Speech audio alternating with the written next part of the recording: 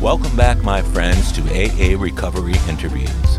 I'm your host, Howard L., sober since January 1st, 1988, one day at a time. I'm grateful that you've joined us. Today, think back. If you had lost your eyesight, went blind, would you have stopped drinking? If an alcohol-induced stroke then paralyzed half your body, would you have stopped then? And if, while being both blind and paralyzed, you had alcoholic seizures, would that be enough to give up drinking?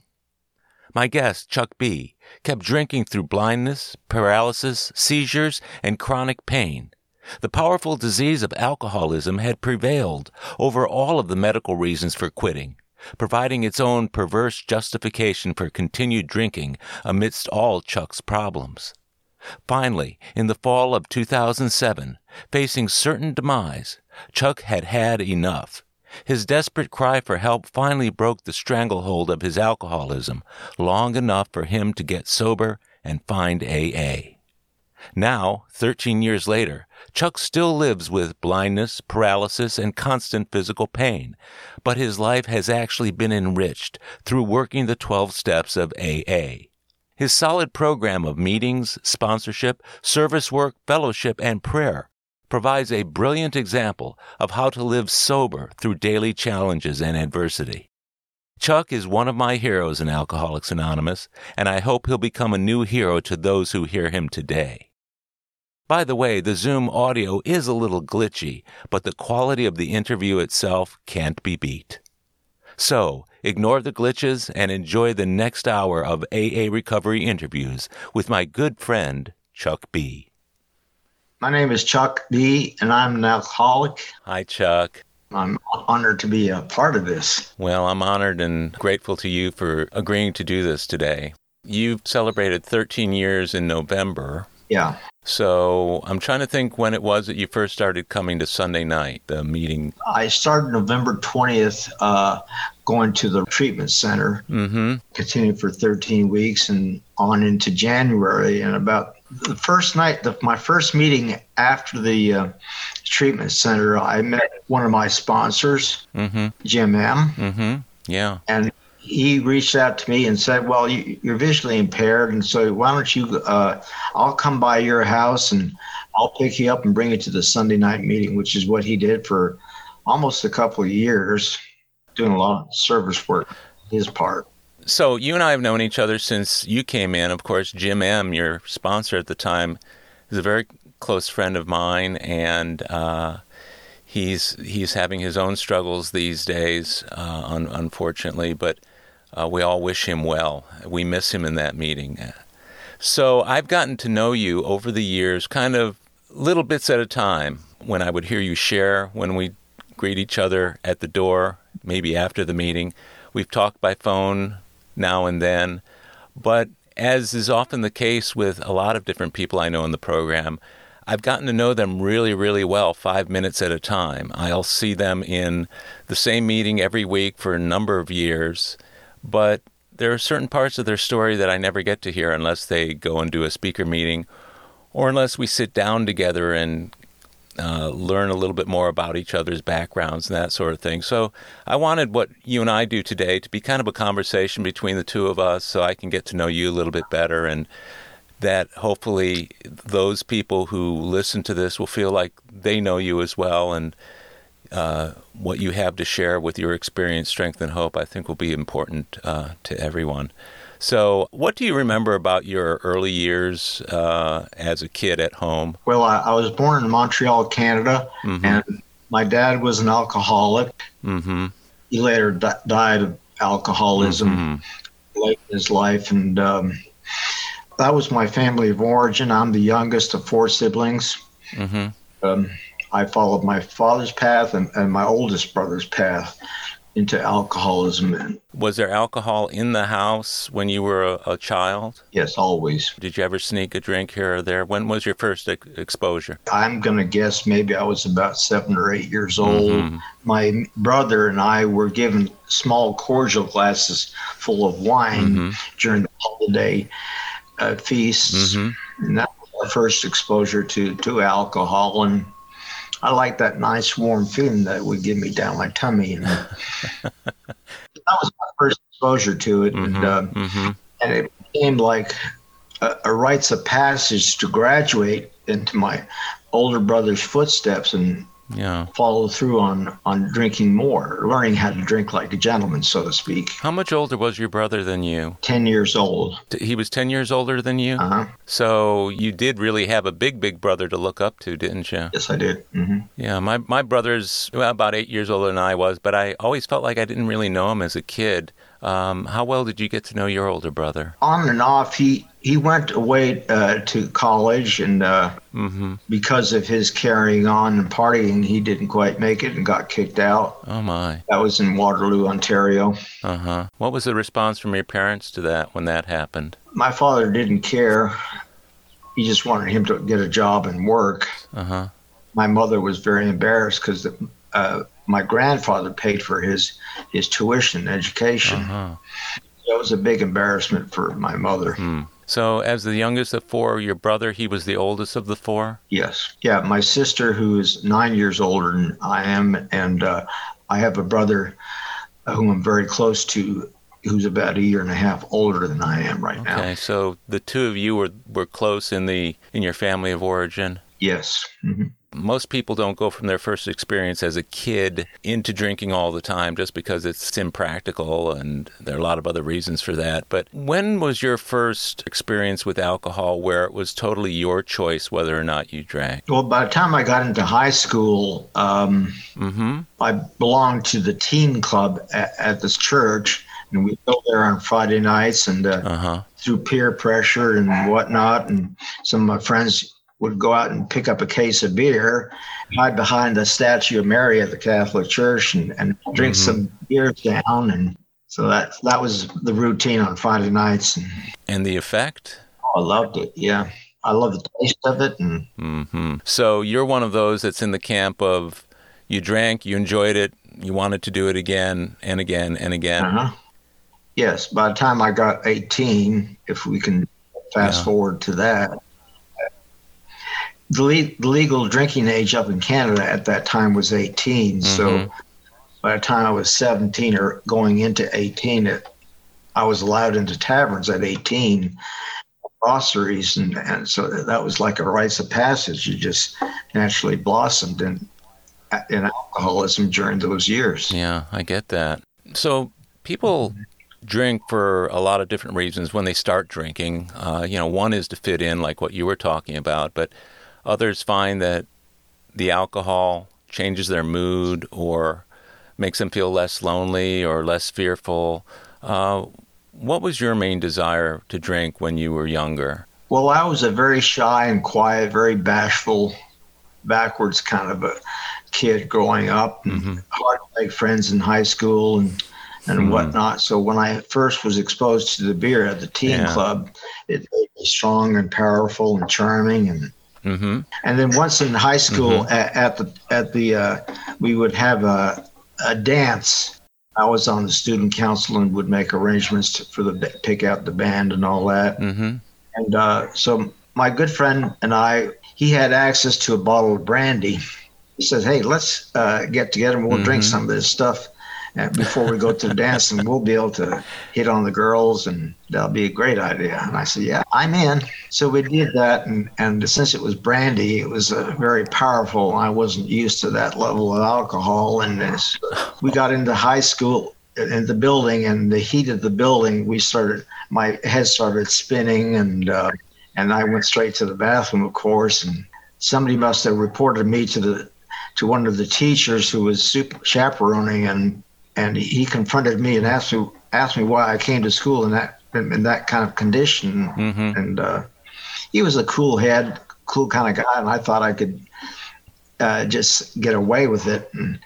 But I couldn't, because I was so sick that he brought me upstairs to the teacher's lounge, where I continued to throw up. And eventually I was passing out. They were trying to keep me awake and asked me what I had drunk, what I had consumed and all that, because they were trying to figure out what to do with me.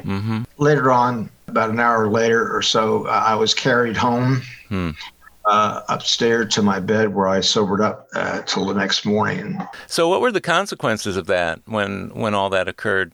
Well, they threatened to kick me off the student council, and they threatened to cancel all the dances for the remainder of the year. And so I was, well, devastated because all of my friends in high school, I was going to be the one responsible for canceling the dances and the entertainment for the rest of the year. But that didn't happen. I talked to the vice principal and managed to convince him that I was truly remorse and apologetic about it, and would he please reconsider, et cetera, et cetera. And we continued on, and I stayed on the student council. And wow. So how long did you stay on that straight and narrow path that was established through that remorseful attitude? Well, I would still drink occasionally some beer, and there was a corner grocery store where my brother Clarence and I would order beer. Mm-hmm. We could get on the phone, say, send me a case of Molson, and they'd show up at the door in less than 10 minutes with a case of Molson. So we continued on that path into my past 18, and where my brother and I would share a bottle of bourbon for. That sounds almost too easy to just be able to call up on the phone and have a case of beer delivered. That must have made it really easy to drink, huh? And after moving to Houston 2 years, and I was down here for 2 years, I went back up and I ordered a case of beer from the grocery man, and the guy would recognize your voice and say, and within 10 minutes I'd have my beer. He wouldn't even ask who I was or what kind of beer I wanted. He just knew. Oh, so that's up in Montreal now. Montreal being a French-oriented city, was drinking and alcohol more acceptable than in other places that you've been? I would say so. I think moving to Houston in May of '74 was a real culture shock for me. The people were totally different about the norms and the mores down here. So you got out of high school. What was the next milestone that you encountered? My school counselor managed to talk me into going to junior college. I really didn't have any direction at that time. My father wasn't. Mm-hmm. He loved me, but didn't really give me much direction as to what his idea of getting an education was to join the Army and get an education and be part of the military. And but junior college opened up a whole new avenue of friendship and socializing, because there was a tavern right across the street from the school campus where we would convene and just drink there on almost every day. Wow. So that made it easy as well. Before we go too much further, Chuck, I'd like to go back and kind of revisit, if you don't mind, your dad as you were growing up. You mentioned that he was an alcoholic. Can you shed a little bit more light on your dad and what it was like growing up having a father who was an alcoholic? Well, he would come home every evening, and he'd get home late because he started to stay out late, and and he would drink, and he was okay. He was a bully. That's he parented us, and so it was either his way or the highway. And I get it. I don't know if he ever went to an AA meeting or not, but he came up with this slogan that he used to tell us: "To thine own self be true." I think he took that to heart and decided, well, I'm an alcoholic and I'm going to drink no matter what. Yeah. There are those people out there who actually enjoy the moniker of being an alcoholic. Sounds like he might have been one of them, or he just happened to read Shakespeare and pick that up along the way. So things were things pretty rough growing up as a result of his alcoholism? Well, like I mentioned, he was a bully, especially to my sister, who still resents him to this day. Oh my! Wow. So we towed the line basically, and but when I was involved in the teenage club, I picked up guitar. He bought me my first guitar and sent me to have lessons. So I was very grateful to him for doing that, because guitar is a very big part of my life even today. And I started a garage band and played at the teen club for years. And So he wasn't a bad guy. He just drank too much. Yeah. And your mom, where was she while all this was going on? She was a quiet, very demure, dedicated housewife, and Mm-hmm. So she would overlook your dad's drinking? Oh, absolutely. Yeah. He tried to calmly tell him to slow down and take it easy, but that didn't help. It's always rough when you're a kid and your dad is acting one way and your mom doesn't intercede. I know it was that way when I was growing up. My dad was a rager, and my mom, though, she was just kind of like yours in the background, but I never had the experience of her seriously interceding in either beatings or verbal abuse, and that's kind of unfortunate, but that's just the way it turned out for me. So when you left home, were you glad to get away from that, or was that an escape for you? It was an escape. I think we all tried to manage to get away from Davidson Street. That was the name of the street we grew up on. And my sister, by the way, she resented my dad for his drinking, and she tried to give us. She gave us a book one year, adult children of alcoholics. Right. I kind of tossed it to the side, saying, "I'm never going to be like my dad." Hmm. So you got to junior college. You were still living at home at the time? Yes, I was. How long did you do in junior college? Was that a 2-year program? It was a 2-year program. I barely got through it, and the last semester I had dropped out because a very good friend of my oldest brother and a good friend of the family gave me an opportunity to move down to Houston because I wasn't getting anywhere in my junior college, and go to school down here and get an education, and life would happen for me. So in 1974, you moved down to Houston. Those were the boom days, weren't they, in Houston? Yes, they were. So what sort of work did you get into when you came down here? I was working part-time for an automotive parts distributor because that's where I was able to get a job there, and then get into U of H, not because of my grades, but because it was the South Texas Junior College at the time, and University of Houston bought it. I took a couple of summer classes, and the University of Houston bought the campus, and I immediately became part of U of H that way. So I kind of went in through the side door. And how did that work out? It was a struggle, but I didn't graduate with a very high GPA, but I finally got through it with the discipline of this friend who made me do it, and a lot of perseverance on my part. I finally graduated. Yeah. You had the degree, was that like a bachelor's degree? Were you drinking the entire time while you were going to school down in Texas? No, because I would work part-time during the daytime, and we had a 5 o'clock rule where we wouldn't start drinking. He'd come home from his office and regulate me to 2 bourbon and waters per day. And that was the end of it until I studied that night, and I'd drink some beers. Wow. So you were staying with him at that time? Yes. You and he had your own little pact about drinking that you adhered to, huh? Yes. That's good. That must have made it a little bit easier to get through school. Yeah, I also learned I did in my own research, figured out how to get over a hangover real quick, and that is I took 2 semesters of phys ed or swimming, and I'd be jumping in the pool at 8 o'clock in the morning. That would clear up the head real fast.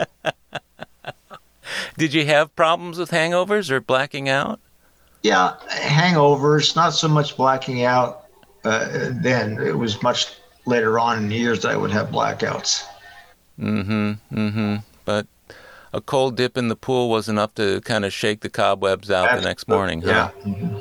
So you had the 5 o'clock rule, and you were doing the bourbons. Would you say you were a social drinker at that time, or? I thought I was. And I had this thing that I was a Canadian, so I have to hold up my part of the legacy, so to speak, or we're calling the drinkers up there, so that's my heritage. The heritage is the word I was looking for. So at what point did you start to lean towards the alcoholism that you had grown up with in your home? Well, I was 21 at the time, but I moved to Houston, and I was still a very shy, quiet person, and until I started to venture. That was the days when the urban cowboy culture was coming out in Houston, and I started to go to nightclubs, Gillies and the Winchester Club, where eventually at the Winchester Club I met my wife, and we got married, and I continued on with my drinking, much to her disappointment. I went to work for this company, and my work colleagues, they all wanted to go out and have some fun, so they invited me to join them on Thursday night beer bus night. Big mugs of beer, big pitchers of beer. You know, those places never made it very easy to not drink a lot. True. At least, were you engaging in any of the activities there? Did you ride the bull? Were you doing any of the country western dancing? One time I did.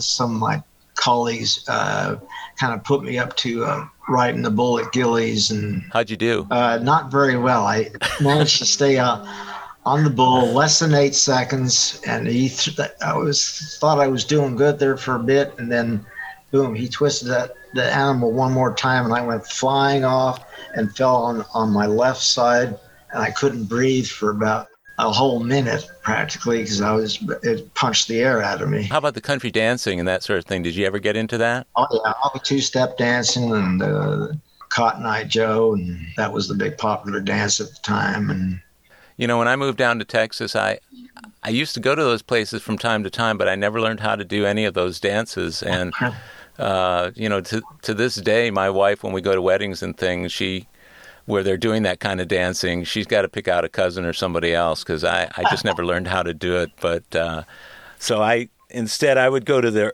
urban bars in town where I could just do the jump up and down type dancing, which worked pretty well for me, especially the drunker I got. You mentioned earlier that one of the reasons you drank was to get through your shyness. Did you find that to be the case while you were frequenting the bars? Oh, yes, absolutely. I actually would approach some women there and ask them to dance and get their phone numbers, and had a series of different girlfriends along the way, and one thing would lead to another, and I would have a good time. That was my goal every time I went out. But typically what would happen is I'd get beyond the sociable point to the kind of messy point, or the slobbering, slurring point, and I was no longer effective at picking up girls. I always seemed to pass that line way too quickly. It was always because I would have a few shots before I'd even go out for the evening, because I like to arrive already plugged in. You know what I mean? Did you ever do that? I stayed away from the shots because I kind of knew I wanted to drink like a gentleman, so to speak, and I would take an even flow of the beer and stay away from the shots, because I knew that I'd have to drive home, so I'd try to be careful about that, because I had been stopped a couple of times leaving the Winchester Club, give a field sobriety test. And were you involved in marijuana or any of the other recreationals at that time?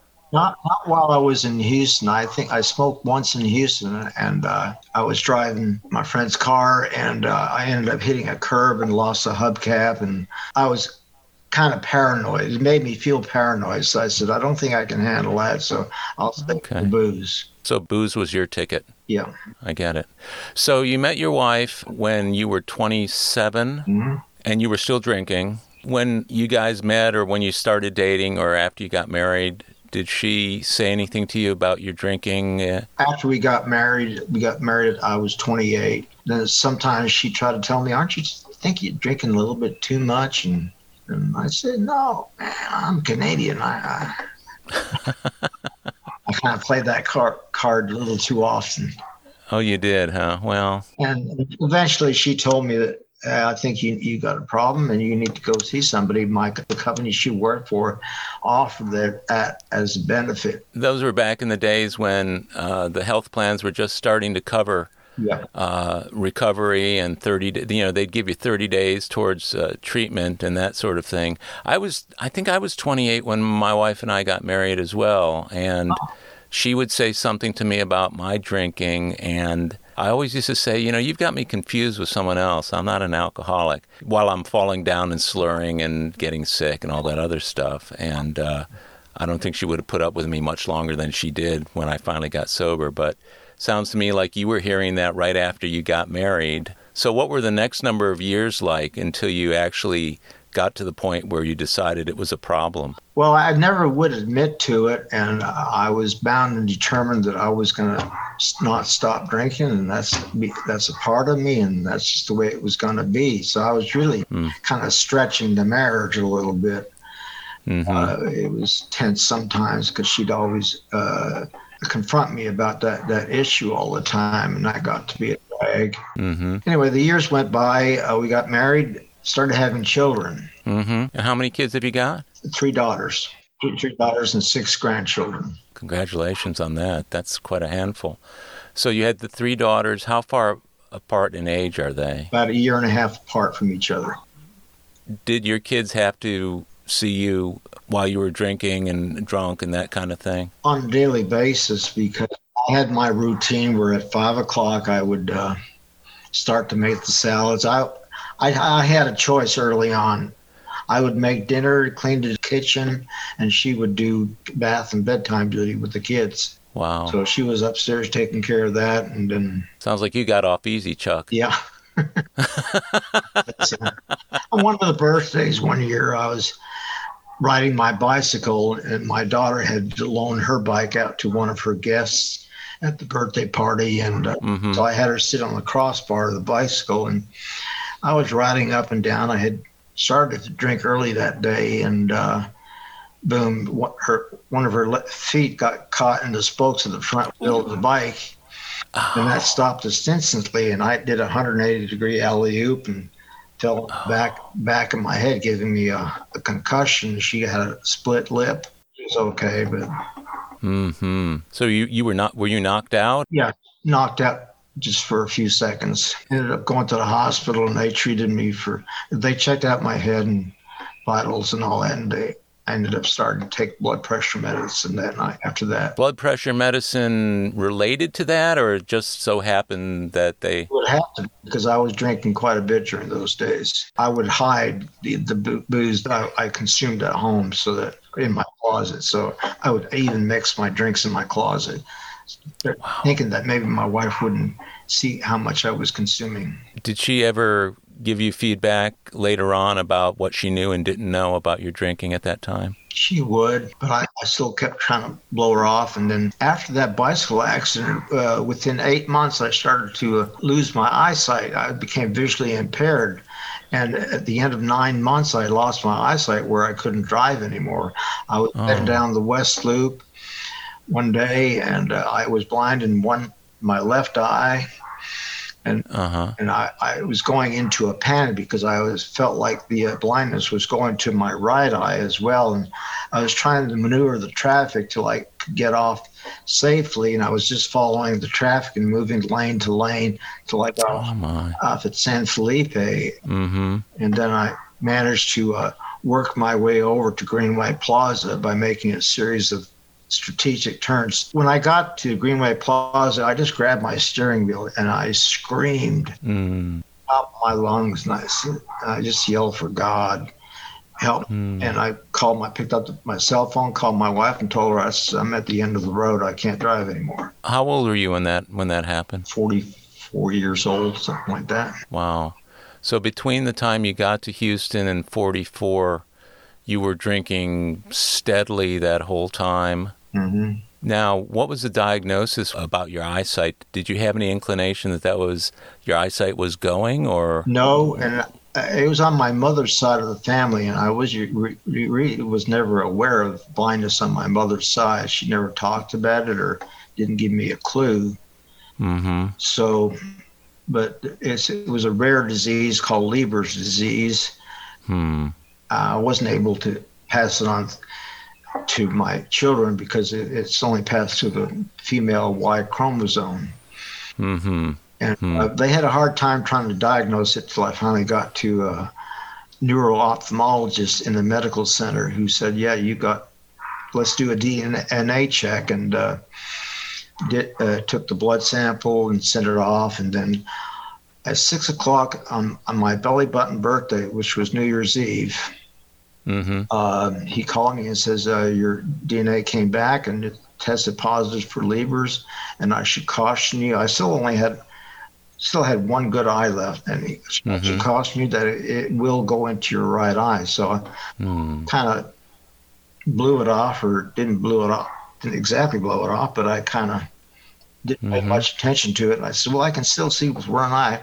I can still work and drive. And within 6 weeks, I was driving down the West Loop when that incident happened, and I blind in both eyes. Wow. That had to be tough at the time. Yeah, and of course, at that time, alcohol was my solution to everything. And I figured, well, I can always hire somebody to do some of my work for me. I had a business at the time working on laser printers, with supplies and mostly repair. So I would assume that's a eyesight intensive type work. Absolutely. And so I had trained an employee on how to repair the printer. So I had a lot of confidence in his ability. But as time would go by, I did that for about 3 years and hired a couple of technicians to carry on the business. But at the end of those 3 years, I said, this isn't going to work. We're going to go to hell in a handbasket if we don't. I made a decision to sell the business.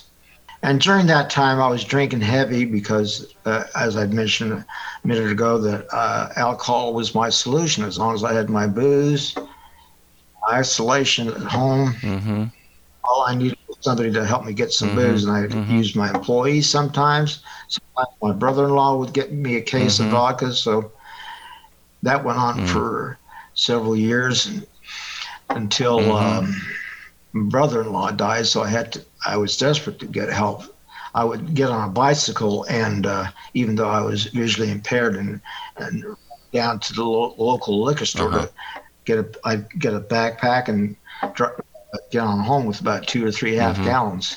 My goodness. So the kind of blindness that you have, is it just a completely severe reduction in any kind of acuity, or can you see shapes or other things? I have good peripheral vision, but it's my central vision that's been blocked. Okay, so it was feasible for you to be able to ride down to that place. It's not like you're in total darkness, but sounds to me like that was quite a loss for you. It must have been. How did you feel about it when it first happened? Normally people go through those 7 stages of loss or grief. Yeah, I was in denial, and then for the onset, and then I was in complete depression after that, because I totally lost my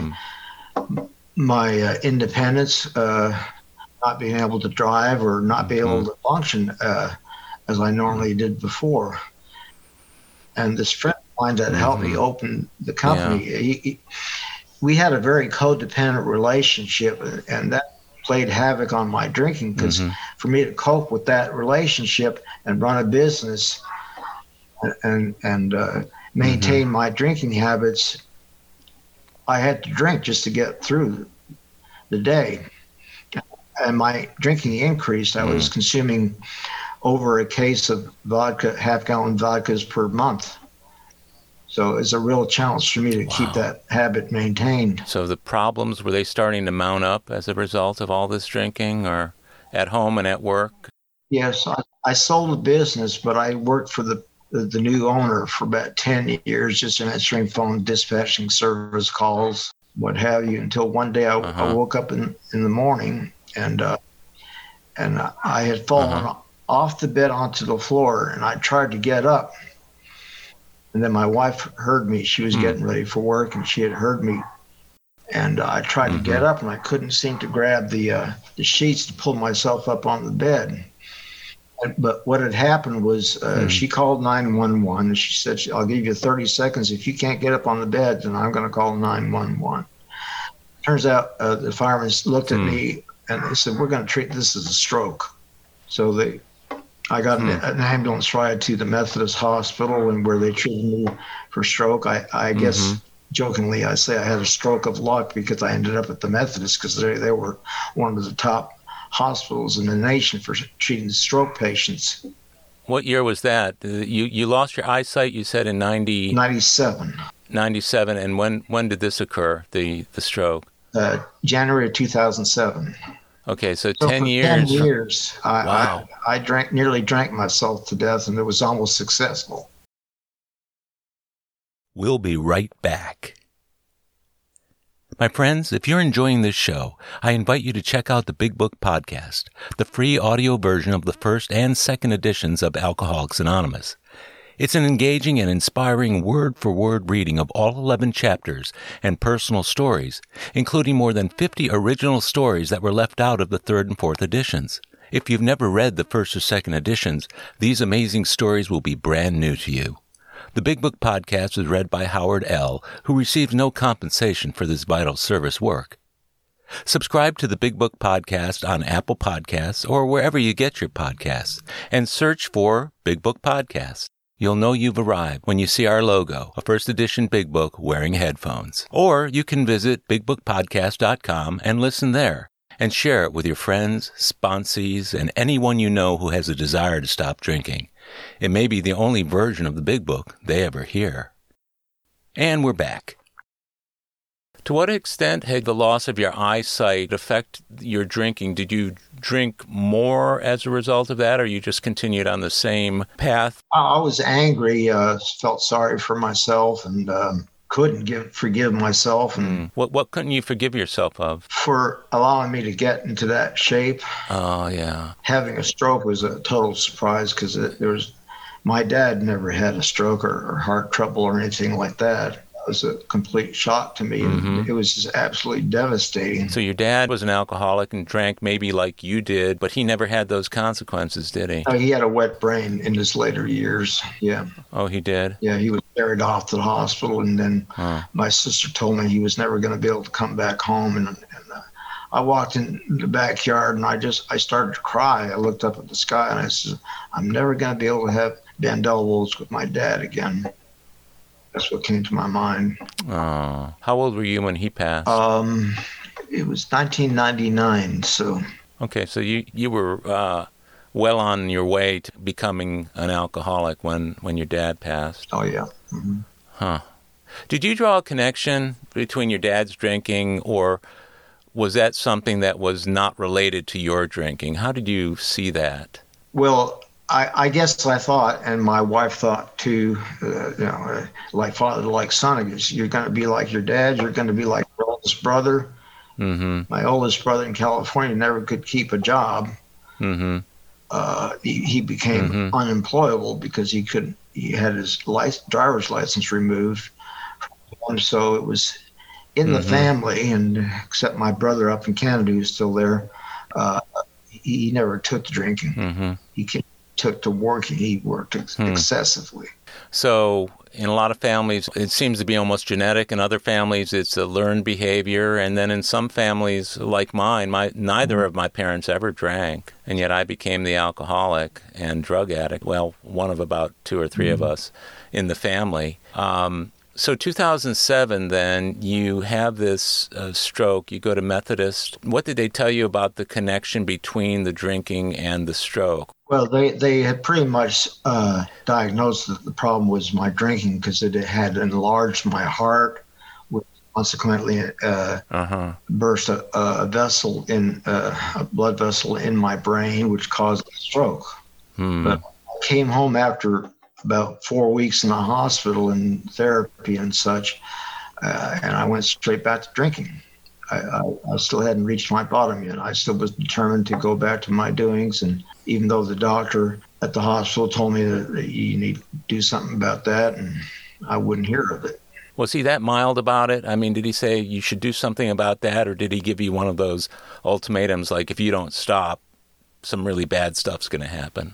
She didn't come across as being very adamant that way. She just said, hey, if you don't stop, do something about your drinking, you're going to poison your body, and et cetera, and the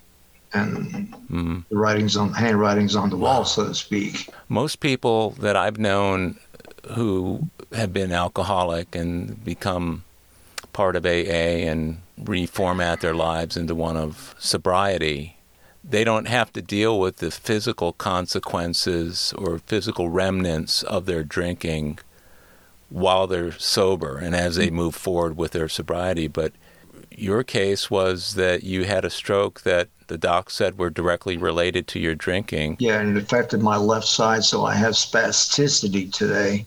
So I'm able to use my left hand, and I'm very stiff and sore. I'm in pain basically 24/7 and just cope with some very mild, over-the-counter medication, Advil and such. Yeah, I remember when I would see you on Sunday nights, and I always liked to ask you what your 1 to 10 pain was, and just so I could get a little bit of a report on how you were feeling that day. And there were more times than not that you were 7 or above. And so you're living with the remnants of the stroke. You're living with pain every day, but you still continue to drink. So where was this turning point, or where was the crash and burn for you, or when did that happen? Well, 10 months after my stroke, I was continuing to drink, and then I had a seizure. They called 911 because they thought I was having another stroke, and they sent me to the hospital. I went to find out that I had a seizure, and they gave me some pills for that and released me the next day. And so I remember the nurse practitioner for my neurologist said, "So, Charles, what's it going to be? Is it going to be AA or what?" So I remember that vividly in my mind. So that kind of planted the seeds, so to speak. But went home and I kept drinking. Because I said to myself, dodge another bullet. I got a pill to take care of the seizures now. I can go on and keep drinking. That sounds like alcoholic logic to me. Crazy. Yeah. I got the pills. No need to worry. So you did that. So you took the pills and just went back to the bottle at that point, or? Back to the bottle till one night. The new cocktail of the pills and the vodka left me almost. I laid down on the floor in the foyer, and I couldn't get up anymore. It affected my spine, where I couldn't get any control of my legs or get any strength out of them. And I said to myself, I can't let my wife walk in here and see me on the floor like this. She was out for that evening. And so I forced myself to get up, and I waddled down the hallway to my chair and collapsed in my chair. And I said, God, I need your help. And that was the turning point. The next morning, I had already interviewed with the treatment center, and so that was my first call. I booked myself in for a check-in the following Tuesday. Was that your last drink when that evening? It wasn't my last drink, because I still had 2 bottles of wine that I had hand carried from Italy, and I wasn't about to give those to my daughters. I had to consume those. Got to get rid of what you have. So how long did you spend in the treatment center? Actually, it's about a week, and they detoxed me, and everything went well. And by that time, I was committed. I mean, I had decided that this is the end of the road, and I had met some friends that were in the AA program, so I had already had an idea or had a vision in my mind. If I stopped drinking, I could do what they're doing and just having a good time in life. And so that gave me inspiration to So that gave you some inspiration about AA. When you were when you got out of treatment, did you continue on with intensive outpatient, IOP, or? Yes. That was the program I went into, was the IOP.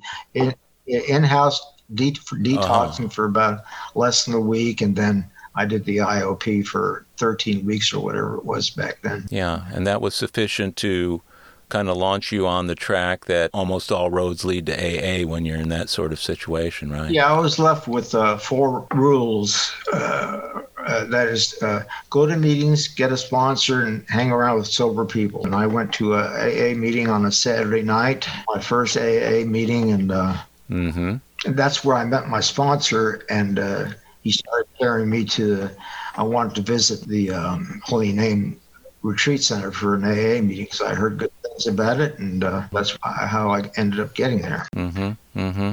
Yeah, and I remember him taking you week after week. That service work that he did was, I guess, invaluable in your life, huh? It was, yeah, because I don't know that I would have continued. But my wife was very supportive. Once I had surrendered, she was very supportive in getting me to the treatment center and to my AA meetings, because I joined. I was going to about 3 or 4 AA meetings a week. Mm-hmm. What were your first meetings of AA like? Did you feel welcome? Were you attracted or repulsed? What was your thinking in the early days of AA? Well, since I heard good things about the AA program, and from this friend that I had met through a gardening program, she said, well, this is where I go, and me and my husband are part of the program, and she's been sober for so many years, and I felt very comfortable to my first meeting. It was very dark in the room that night, and I was very nervous. Mm-hmm. Asked me to introduce myself. I introduced myself twice because I didn't know what else to say. So my sponsor brought me to the Holy Names, and I was just taken aback by the camaraderie of the group at Holy Names meeting on Sunday night, and everybody was backslapping, laughing, and talking, and handshaking, and I said, God, this is too much. And I said to myself, and then a calmness came to me during the meeting as I was hearing people sharing. It's kind of like this voice came in my mind that told me, this is where you need to be. Mm-hmm. And then from there on, I was convinced I embraced the program and got with it. That I can't think of a better meeting to have gone to for your second meeting or first, whatever. That meeting, it's a men's meeting. It's one of the oldest men's meetings west of the Mississippi. I've been going to it for well over 30 years, and it's been a cornerstone. I hardly ever miss, even Super Bowl Sundays. I never miss if I can help it. Of course, now with COVID, we're meeting online, but that is one meeting where men's stories are amazing, like yours. We all look out for each other, and I can't think of a better place for your second meeting. So, how did you feel about whether or not the program would work? Did you have any sense that maybe you could do it for a while and then go back to drinking? Well, maybe a little tad bit of that thinking was in my back of my mind, but I met this other person in one of the meetings I was attending, and his share was like, kind of went like this. He says, I came into the program with thinking I had a drinking problem, but only to discover that I had a thinking problem, and that made a huge impact on me, saying that I had to rewire myself to think properly, and I got a lot of wisdom from the Sunday night meeting. Lots of good wisdom from the Sunday night meeting. It seemed like every time I would come, I learned something that was applicable to myself. Yeah, and I've heard you share over the years about that, and it's always seemed very clear to me that you were getting it. I really admire you for that. Let me ask you about how did you feel about the God part of the program? Obviously, you reached out to God for help, and you got it. What was the spiritual part of the program like for you? Well, I was raised Catholic, but later on in high school, I got friendly with the school chaplain. He was a Catholic priest, and he got me to go to a retreat one time, and I would have to say I had what we refer to as a spiritual awakening during that thing. So I had a great amount of faith after that. So turning to my higher power, or understanding steps 1, 2, and 3 I got it already. Like I understood, I knew my higher power. I had a relationship with my higher power. Alcohol was acting as a shield between me and my higher power. And coming to these meetings and getting back to being acquainted with my higher power, things would work out much better. Yeah, I'm sure they would.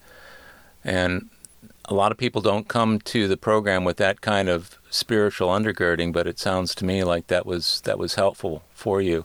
And of course, I know your sponsor. I know he has a great sponsor, and I've known him all these years, and I know that he sponsored a lot of different guys, most, if not all of whom, are still sober to this day. So, how long did it take for you to work through the 12 steps? Well, just a few months to get through it, but I actually, later on, as I matured in the program, went back to, I had another sponsor, and I went back to redo my fourth step because I thought I was missing something. And I heard people refer to the fourth step over and over again. I felt I wanted to go back and redo it in detail. And I should sit down and write it out. How did that work out? Excellent. Yeah, I got to learn a lot about myself and my fears. Yeah. Well, that's important. And what I learned about doing a fourth step early on, and have seen over and over throughout the years, has been that first fourth step. For as thorough as I could be at the time, I still felt like there might be stuff I was missing, but my sponsor said, just do as much as you can get to right now. And what I found was over the years, more was revealed. And I ended up having to do several different fourth steps as things became clearer or I had more memories of the past. So, yeah, that sounds like what I've experienced too. Yeah, it sounds the same way. So let me ask you, between your sobriety date and today, can you think of any times that really tested or tried your sobriety when maybe you were looking at a drink being a solution, or maybe romanced the idea of going back and drinking again? There's been some times it kind of seems to go with my level of depression. I see a good psychiatrist, so I felt like I was in good hands. He was giving me the right meds. That's balanced me out. But sometimes, occasionally, I've learned to accept depression as part of my alcoholism and embrace it and go forward from there. But but the program, it keeps me accountable. I mean, between my sponsor and coming to the meetings, I go to about 5 or 6 meetings a week now, and that keeps me on the beam. I get it. Well, I remember, Chuck, you and I spoke about clinical depression because I was diagnosed with it well over 30 years ago. Most of the symptoms were masked by the fact that before I stopped drinking, I was depressed all the time. And once the alcohol was gone, it took me a few years to realize that the depression wasn't going away by singing happy songs or redoing a fourth step or making a gratitude list. It turned out to be an actual medical situation. So those meds and the psychiatric care and other things over the years has made a big difference in my life. And I'm not shy about telling people that if you've got a medical condition called clinical depression and you're an alcoholic, you need to be seeing a doctor probably about that. And absolutely. Yeah, so it sounds to me like you're staying on that track. Yes, I saw a therapist for about 15 years, and it took 2.5 years of seeing her before I finally conceded and had a stroke and joined the program later on.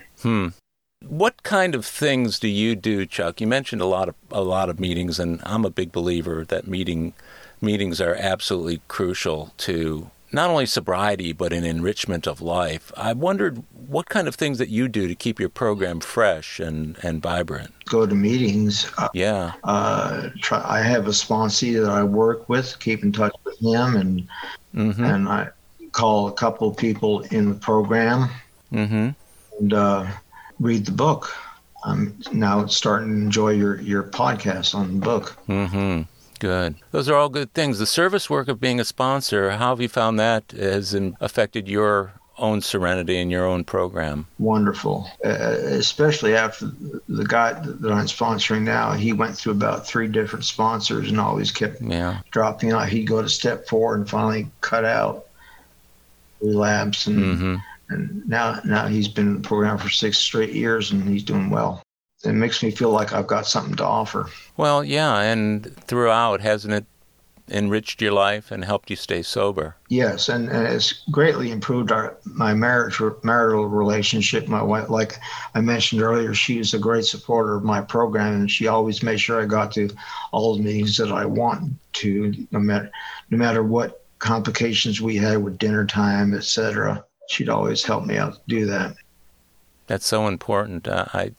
And it to me, that's one of the greatest gifts of sobriety in my life, too, is that I'm able to sustain a marital relationship for we've been married almost 35 years. Wow. So you're coming up on how many? 40 in this year. 40, my goodness. Okay, so... It must have been an act of God or something, or I just purely got lucky and met the right woman, because she's never given up on me. So I feel fortunate for that and grateful. Yeah, that's something to be grateful to God every single day of our lives, Chuck. I do wake up, and in my morning prayers, I do thank Him for that very thing. And it's so important to have that kind of support, but also the love that sustains you through. And I often think, had I not stopped when I did, I probably would have died, but I don't know how much longer my wife would have stuck with me, but I'm glad she did. So, well, we're almost wrapping up here. I just wanted to ask you, what do you tell newcomers when you're trying to tell them about the program? And do you ever encounter any resistance from them because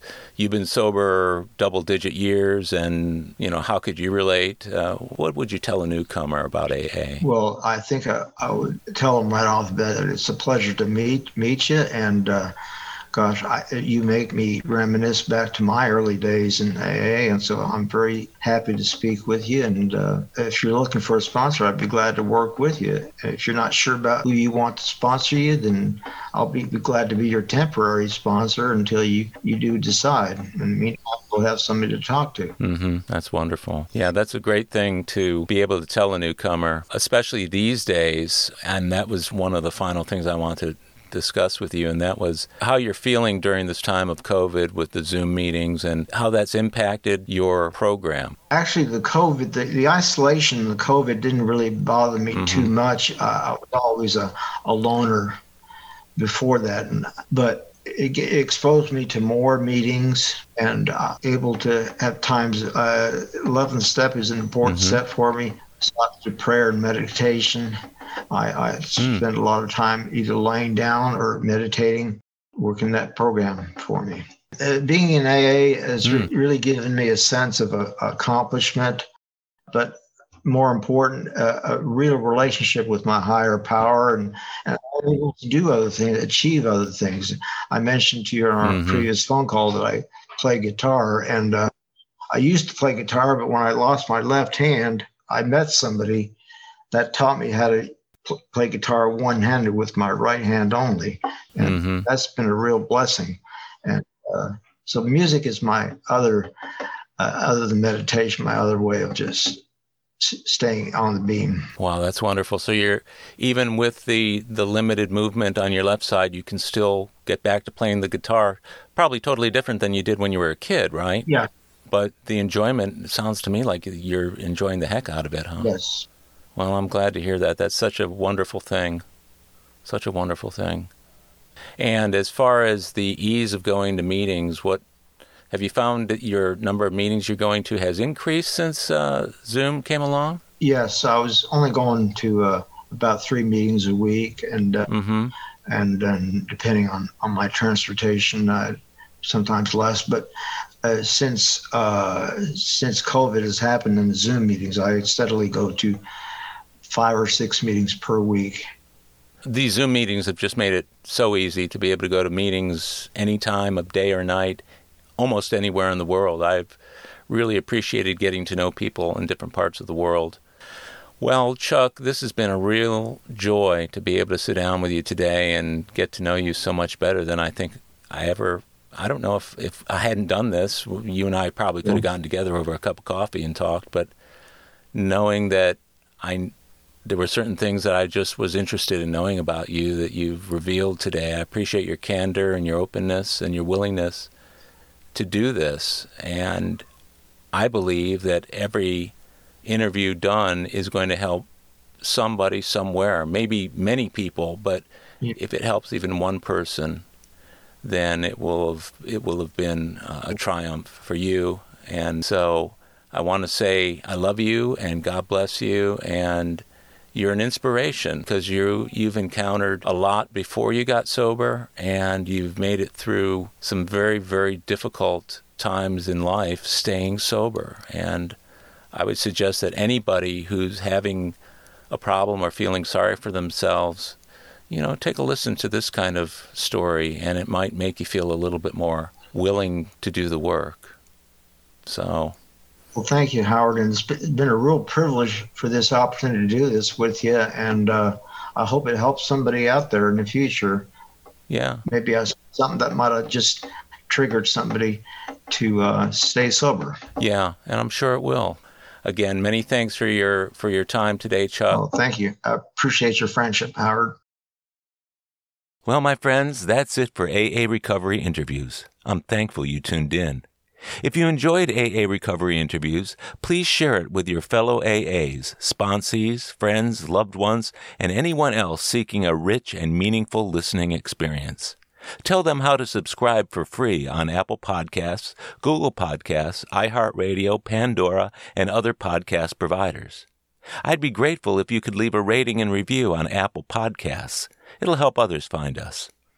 Visit our website, recoveryinterviews.com, where you can listen to every show, share your comments, and also contact us. If you want to email me directly, it's howard@recoveryinterviews.com. By the way, to get in touch with Alcoholics Anonymous, simply visit aa.org. The next episode of AA Recovery Interviews is on the way, so keep coming back. It'll be here soon.